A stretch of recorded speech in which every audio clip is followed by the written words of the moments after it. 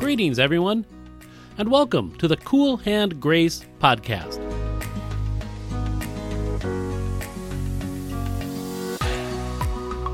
Each week, we are exploring a biblical passage or topic, offering insight and application, and seeking to point us to hope and direction for our lives.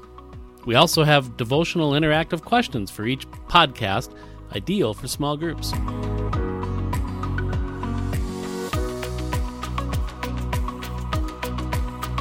I'm Pastor Kurt Witzig, and on behalf of the college ministry at Duluth Bible Church, welcome.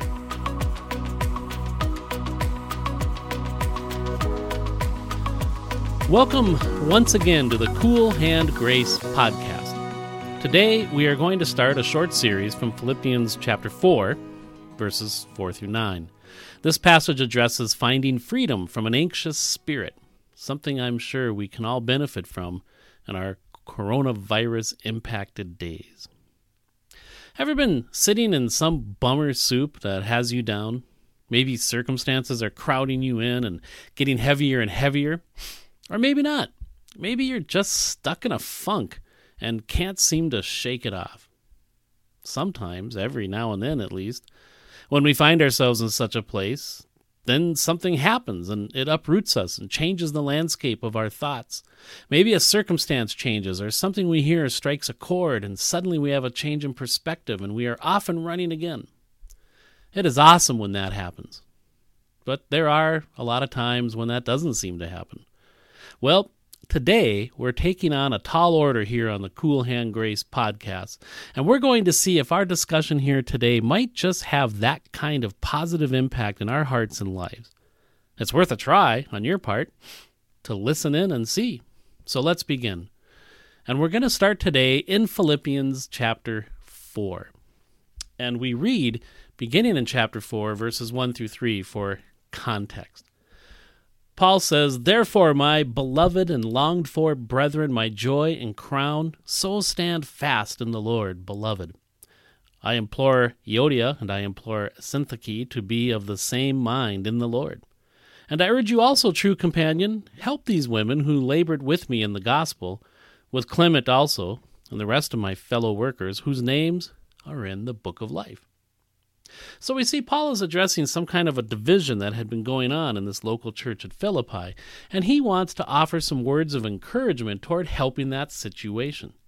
And because when there's division, there's usually also tension and stress. Team building can happen, and other people around it are uncomfortable. You have these awkward kind of moments. And it's not really healthy. And anxiety typically comes on the heels of that kind of division. So as we read in chapter 4, 1 through 3, as we just read, notice how Paul describes the believers there, the people who he's writing. He calls them my beloved brethren. We are connected as family. And you're longed for, brethren. You're wanted. And he says, you are my joy and crown, how much he valued them. And then he ends that little intro part with beloved, a second time, reminding them for the second time of how they are loved. Then, after that opening intro to what he wants to say, he gives the specific exhortation to two individuals where the division apparently was in that body. Now, he doesn't rehearse the facts of who said and what happened. He's not reviewing the case that each may have had or one against the other. He does not seeking to assess blame. There's no rubbing their noses in what has gone amiss. Just one strong encouragement. Be of the same mind in the Lord. So the appeal is to our thinking. You are in Him, he's saying. As Christians, you're in Him. Now, meditate on that. How did you get there? How did that position come about? Why are you there? What is that to be all about in our lives? Be of the same mind in the Lord. Then he adds another encouragement to another person there, a true companion, to help these two individuals, to help them in their dispute. And how are the disputers now referred to in verses 3? They labored with me in the gospel, Paul says. They're fellow teammates. They worked together with others. And their names are in the book of life. They have an eternal destiny. And so it's kind of like eyes on the prize. We have a greater destiny, a greater cause, a greater objective. Let's be of the same mind in those greater spiritual realities. And that's it. His personal exhortation then is done. And now we get to our section we want to look at in verses 4 and 5 today. It's a discourse unit, actually verses 4 through 9, so we'll look at it in a couple weeks here ahead as well. And his discourse unit is freedom from an anxious spirit. And he starts in verses 4 and 5. He says, "Rejoice in the Lord always. Again, I will say, rejoice. Let your gentleness be known to all men. The Lord is at hand." Philippians 4, verses 4 and 5. There likely was an anxious spirit amongst those in Philippi at this time in light of this division that we just talked about. And so Paul gives a series now of 5 imperative verbs to help the situation for all of them. And we're going to look at 3 of those imperatives this week, and then we'll see 2 more next time. And he starts bluntly with just this: rejoice in the Lord. To rejoice is a result of something. Something triggers that rejoicing. You can't just turn it on, manufacture it. You know, I was thinking of the Bob Marley famous song, "Don't Worry, Be Happy." And from the second stanza, he sings, "Ain't got no place to lay your head. Somebody came and took your bed. Don't worry, be happy. The landlord say your rent is late. He may have to litigate. Don't worry, be happy." Huh? I'm losing my home? How am I supposed to not worry and be happy in that? You see, belief comes before actions or our behavior. So we need something in our perspective, our framework of thinking, our worldview, if you will. And there's nothing in this song that's going to help anyone get through their trials. Just be happy. In fact, at the end of the song, he says, just be happy. Don't bring everybody down like this. Don't worry. It will pass, whatever it is. Well, Paul is saying rejoice. But thankfully, it's not an empty instruction, baseless, void of reason. He appeals to something. He mentions something that is to be the basis for our rejoicing. And this something is quite real. And this is talking about a joy, strong and compelling. You know, we know what happiness is. Happiness is, my team won the game. I got a really good parking spot at the mall. I got 3 green lights in a row. Someone paid me a compliment about my shoes or my hair. They're caught up in the moment, happiness, things that are very momentary. But joy speaks of something a little more deep-seated. It's an extended gladness. Joy moves beyond circumstances. It moves beyond the moment. Dare we even say it's eternal? So what is the basis for this joy that Paul is instructing us? Rejoice. With an exclamation mark, rejoice. He says, in the Lord. Rejoice in the Lord. Now, this can be taken several ways, or actually really all of them. One, you could be rejoicing about the Lord. That is, who he is, reflecting on his attributes. It's so good to know him and be aware because he has revealed himself to us. He wants to be known, and we can study and look in his word and see even attributes that come out that help us describe and understand him. And which attributes would you draw upon, would you think upon that could help you even enable rejoicing when you're in the midst of conflict, like maybe at Philippi? Maybe we could stop and consider in the midst of some conflict or some division how God is sovereign. He resides over all. We all bow a knee to him. How God is all-knowing. He knows all the details. Nothing's going to get by him. We're not going to fool him. He's all-wise. He knows he's very wise and mixes that with love and goodness and even can encourage and direct our steps in that conflict. And he cares. How about if you're undergoing anxiety? Which attributes might rise up and be emphasized in our thinking in that situation? He's again sovereign is certainly one, and maybe that he's all-powerful. Everything's in his control, and that he's fundamentally good, and that he cares, has a personal love. How about if you're just wanting security, you feel insecure, whether it be temporal or eternal? What attributes of God might rise up in our thinking and be emphasized? He is faithful. He's all-powerful. He's veracity or truth. He doesn't change, and his word is true. We can find security in what he says. So this is a process we do in our thinking. If we're heartbroken, which attributes might come to the surface, be emphasized in our thinking, and we remind ourselves? Or if we're facing a health crisis, or if you're a fearmonger, which ones would be good attributes to consider in the midst of your fear-mongering? So rejoice about the Lord, his attributes and who he is. You could also look at this rejoice in the Lord, emphasizing this relationship aspect. The circumstances in which we are to rejoice then are not earthly ones, but it's because we are in the Lord. We have a union with the Lord. This speaks of our position in him. That is true of every Christian. And this becomes grounds for our joy.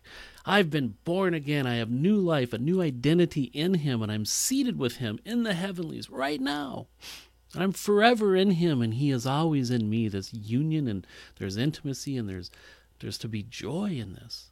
It's a position that's true, but I have to take it by faith to process it and enjoy it practically. Rest upon it. The position, again, is fact, but we're to walk daily in a fellowship by faith, seeing this closeness with Christ and that it's ours. We have an eternal pairing with him. Or thirdly, we can rejoice because of the Lord, what he has done, what he's provided, what has he promised. Like, what has he done? Well, he has declared his love for the world and has sent his son on a rescue mission to come and pursue us. And he knows us by name, and he's offering eternal life to any who would take it in light of what Jesus Christ has done in his death and his resurrection. What has he provided? He's provided eternal life and a full forgiveness, a full cleansing, as well as a new birth and identity in him. And he's given us the Holy Spirit to dwell in us. What has he promised? His presence is always with us. We're never alone. Nothing can separate us from the love of God that's in Christ Jesus. Promises to build, to strengthen us and shepherd us. And what has he pledged? He's pledged his care and his love. So we can rejoice because of the Lord and what he's done. So we see who he is. We see our position and identity in him, what he has done, what he will do.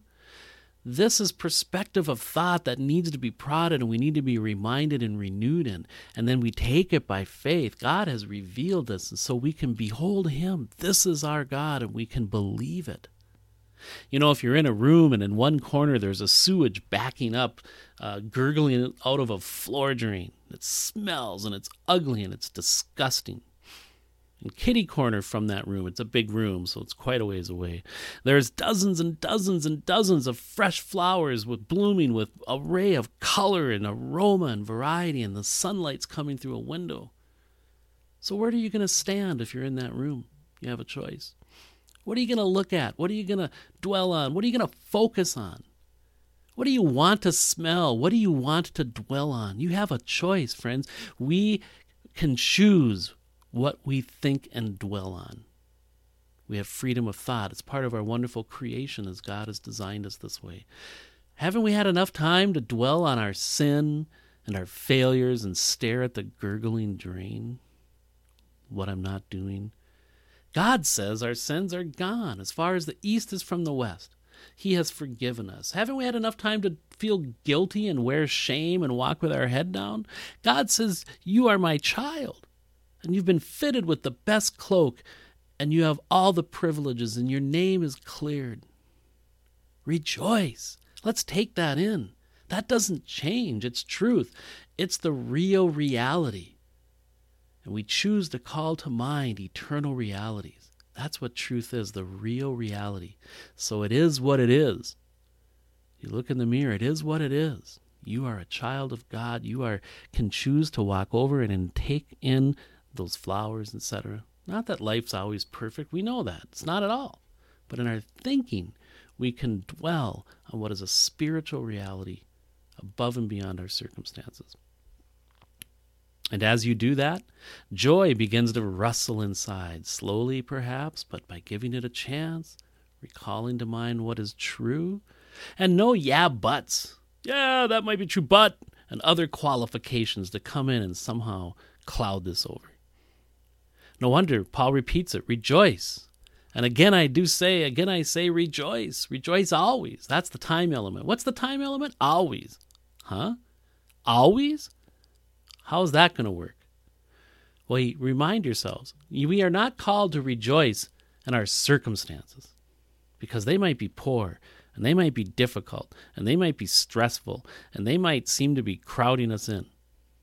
And we are called, however, to rejoice in the Lord and your relationship and identity in life in Him and His unchanging attributes and His faithful words and promises and how He sees you.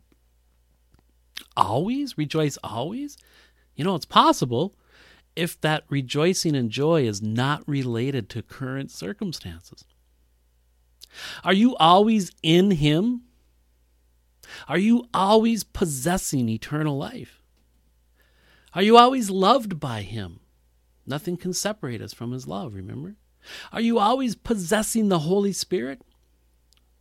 Jesus tells us in John 14:16, the Spirit will come and indwell us forever. Are you always on the Lord's radar? Are you always cared for by Him? Are you always heard by Him? Are you always a citizen of heaven? Are you always a child of God? Are you always a joint heir with Jesus Christ? The answer is yes. Can you rejoice in Him always? Well, if you take God at His word, you can. Faith, trusting the real reality. Let Him persuade you. This is who He is. This is what He has done. This is what He said. And this is who we are in Him. But we can protest. Life is hard. Look around. It looks bad. The circumstances are heavy. I've got wonders. I've got questions. I've got doubts. Maybe conflict is going on. Maybe anxiety I'm struggling with. Maybe because I don't understand things, how they're going to work out. What's going on? So let's take a quick look at a biblical example to learn from. I'm going to drop in on Habakkuk. You think, well, what's that? Is that like a sickness? No. It's a person. He was a prophet of God. His name was Habakkuk, and he took the Lord seriously. And he lived at a time when that was not the norm. The people of Judah in his time were wayward and indifferent to the Lord. Their rebellion and greed led them to idolatry and corruption. And how long, he cries out to the Lord at the beginning. He says, how long before you judge these people and make this right? How long? Why is this happening? Lord, where are you? And perhaps this might even sound familiar to our situation today. So I'd like you to look at Habakkuk chapter 1. I'm just going to look at a couple of verses, 1, 2, 3, and see his perspective at the beginning of the book. He starts by saying, the burden which the prophet Habakkuk saw. Everything around him was what? A burden. O Lord, how long shall I cry, and you will not hear? Even cry out to you, violence, and you will not save. Why do you show me iniquity and cause me to see trouble? For plundering and violence are before me. There is strife and contention arises. Therefore the law is powerless, and justice never goes forth, and the wicked surround the righteous through perverse judgment, and perverse judgment proceeds. How long, Lord, the burden? And you will not hear, he says in verse 2. You will not save in verse 2. There's strife and plundering and contention, no justice. Well, the Lord answers him throughout chapter 1 then and 2 and into 3, and he shows him a few things, walks him through some things, and then we get to the end of our book in Habakkuk chapter 3. And here we see as he ends the story how his thinking has changed and how he's been reminded of the excellence of God. And we get to verse 17, and he says, though the fig tree may not blossom, nor fruit be on the vines, though the labor of the olive may fail, and the fields yield no food. Though the flock may be cut off from the fold, and there be no herd in the stalls. Yea, look around me, it looks bad, like the impact of sin. Things aren't going the way they should. Hard times are in here. And it's probably going to get worse, too. Everything seems like it's going south. And you could probably paraphrase that verse into modern lingo, and it'd be totally relevant. But verse 18, what about his personal response? As he looks around and sees the circumstances are the same. But verse 18, he says, yet, like in light of all that, yet I will rejoice in the Lord. I will joy in the God of my salvation. The Lord God is my strength, and he will make my feet like deer's feet, and he will make me walk on my high hills. Yet I will rejoice in the Lord. What a contrast to the beginning of the book. Truth exposed to has an impact on us. It humbles us, it informs us, it awakens us, it encourages us, and it leads us to rejoicing. And he's saying the same thing here in Habakkuk 3:19 that Paul says in Philippians 4:4, rejoice in the Lord. As Habakkuk can look and say, I will joy in the God of my salvation. Here will probably a physical salvation as he's looking at temporal salvation from the coming judgment. But we certainly can apply it spiritually. The Lord God is my strength, he says. Notice the personal connection. His faith in him yields to God enabling him, and he's encouraged in that. And he knows that he'll have feet like the deer, and those that like deer's feet, and he'll make me walk on my high hills. In tough terrain, steep terrain, I will walk, I will be enabled, and he is with me. I'm not alone. And so as we go back to Philippians 4:4, we see Habakkuk, his perspective there is very similar. We can draw encouragement from a believer who employed this. Rejoice evermore. And in chapter 4 of Philippians, then he said, verse 5 rather, Paul says, and let your gentleness be known to all men. The Lord is at hand. Let your gentleness be known. What does that mean? The word has a variety of ways it's been translated. It's only used about 5 times in the New Testament.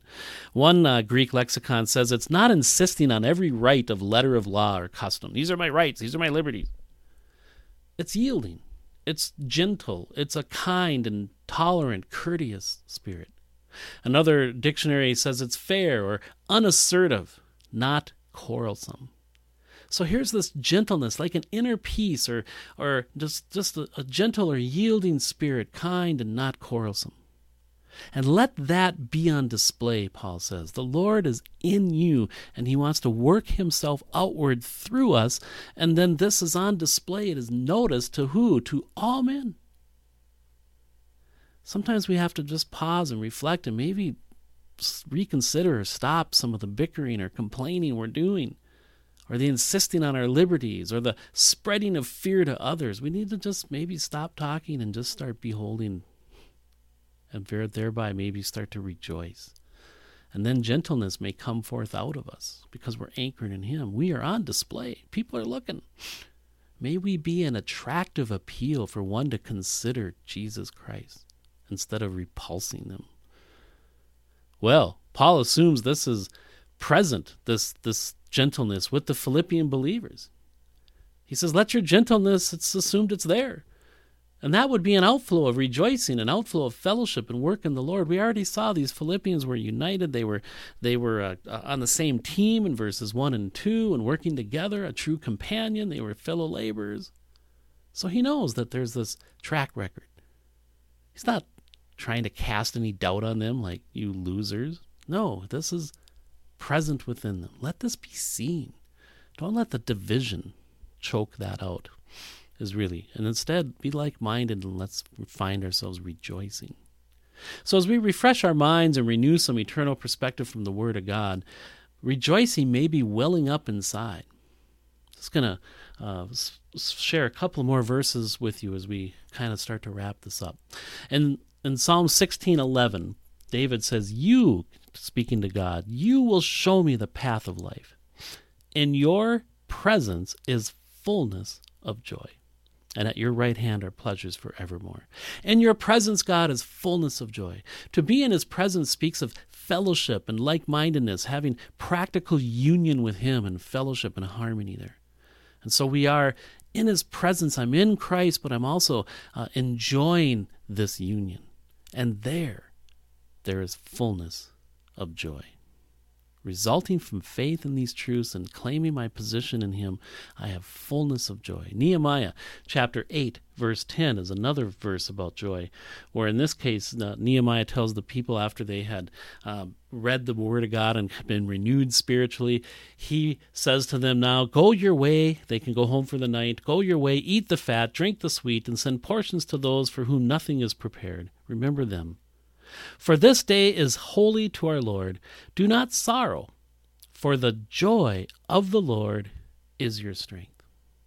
And the reason why they might sorrow is because they had realized how wayward they had become and how much they had let the word of God be neglected. But as they were stirred up in it, he says, now don't sorrow, don't kick yourself.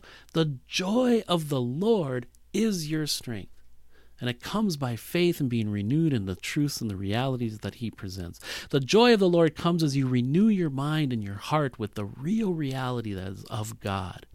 And it starts to swell up from within you. It starts to gurgle up, and it strengthens you. Right in the midst of your circumstances, you can be enabled by God. Can you see what Paul's doing in Philippians 4, verses 4 and 5? What a great way to safeguard against divisions. It's to remind us of our status in the Lord and to stir up rejoicing. If I'm choosing to rejoice in the Lord over my circumstances or situation, it'll be nearly impossible to hold a grudge against those whom I'm involved. When I'm meditating on Christ, beholding him, seeing my position in him, looking and reviewing at the attributes of God or what he has done or what he's promised to do, boy, that dispute seems smaller and smaller. In fact, if we're bitter or resentful, that's a good sign we're not rejoicing. And so we have every reason to. It's there. It's waiting. Just renew our minds. Let's run to him. Run to the Lord. Climb up next to him and sit there with him and let it go. The trial, the dilemma, the resentment. Just let it go. As we have something so much better. And we can allow the joy of the Lord to be our strength. And in his presence, there's fullness of joy. And we can rejoice. I want to close in Psalm 1846 this morning. There we read from the psalmist, the Lord lives. Blessed be my rock. Let the God of my salvation be exalted. The Lord lives. Blessed be my rock. God is a rock. One could say he rocks, and he wants to rock your world. All this truth that we talked about today directly applies to believers. Those who know they are saved and possess eternal life. And then we can say, the God of my salvation be exalted. How about you? Is God the God of your salvation? Is he your rock? Do you for sure know you will spend eternity with him? You know, just 1 week after Easter is a good time to briefly review the Easter story. The story was that God loved us from eternity past, desired to create us so we could enjoy relationship with him. But in our sin and our rebellion, that violates his holiness and it stains us with an uncleanness, so we are unfit for a holy heaven. There's a natural separation, but God provides the solution. And he sends Jesus to be incarnate here into this world, fully human and fully God. And he lives a holy, amazing life, teaching and explaining God to us, and then he died. And he died, falsely accused on a cross, but he died for a much greater reason. He died for the suffering of so that he would suffer the penalty of our sin. He died for you and I as our substitute. He died for all humanity as God laid upon him at Calvary the sin of us all, personally laying down his wrath against sin on Jesus Christ so that all of your sins, all of my sins, the entirety of them, big and little, hidden and known, they were laid out on Jesus Christ. And he was punished by God for what you and I did. It's amazing. He was willing to do that because he so loved us. Then Jesus resurrected from the dead, and God has put this on display for all to see, that God has accepted the payment for our sins. And a living Savior now is demonstration to all that it's been paid, it's been finished, He's alive. He's the victor. He is offering now life to any who will take it, and you can come to Him now. As John 3:16 reminds us, for God so loves the world, He loves you, that He gave His only Son, His only begotten Son, Jesus, who has died for you, that whosoever believes in Him, are you persuaded so that you will trust Him? That's what belief is. You will take God at His word. Do you believe He loves you? Do you believe that Christ came and died for you? Whosoever believes in Him shall not perish ever, but have now eternal life. Eternal means eternal. And it comes by faith in Him, not by works, not by rituals, not by any other means. Even a church can't save you. Only Christ can save us. And it's by grace. God gives us something we don't deserve. God's a gracious God, and He gives us this free gift. And once you believe, you are passed from death into life. Once you believe, you're born again into Him, cleansed and forgiven. And once you believe, you're now in a new family with an identity as a child of God. And then all the truths we discussed here today would apply directly to you. Why wait? You can know for sure beyond any doubts that you have eternal life right now. Shall we pray? Father, we thank You that You have so much that we can rejoice in. You've given us so much to rejoice in. It never ceases to be there, these spiritual truths and realities. Your love is always. Your forgiveness is always. Our identity in Christ is always. So may we take all this by faith and enjoy it, and be rejoicing more and more from the inside as we see who You are and what You've done for us, and walk by faith in what You say. And we pray for anyone who's not 100% sure they have this eternal life. They're not 100% confident they belong to You and will spend eternity with You. We pray for them, Lord, now, that they may see the Easter story, the real reality, a Savior who came for them, who died for them, who secured eternity for them on the cross, who offers eternal life as a gift. May they believe in Jesus Christ right now, the living, resurrected Savior. No church, no promise, no ritual, no pledge, nothing they have to do. May they just be persuaded by You, Lord, and believe on Him, and then never perish but have life. We sure hope that they will see the simplicity of that and trust in You today. Thank You for Your word, Father. May You use Your word in our hearts as only You can, and we thank You for it. Just a reminder, before we leave, we do have some questions that are designed for some small group interaction. And if you'd like those questions sent to you, you just have to email us at coolhandgrace@gmail.com. Until next time, remember, where the Spirit of the Lord is, there is always hope.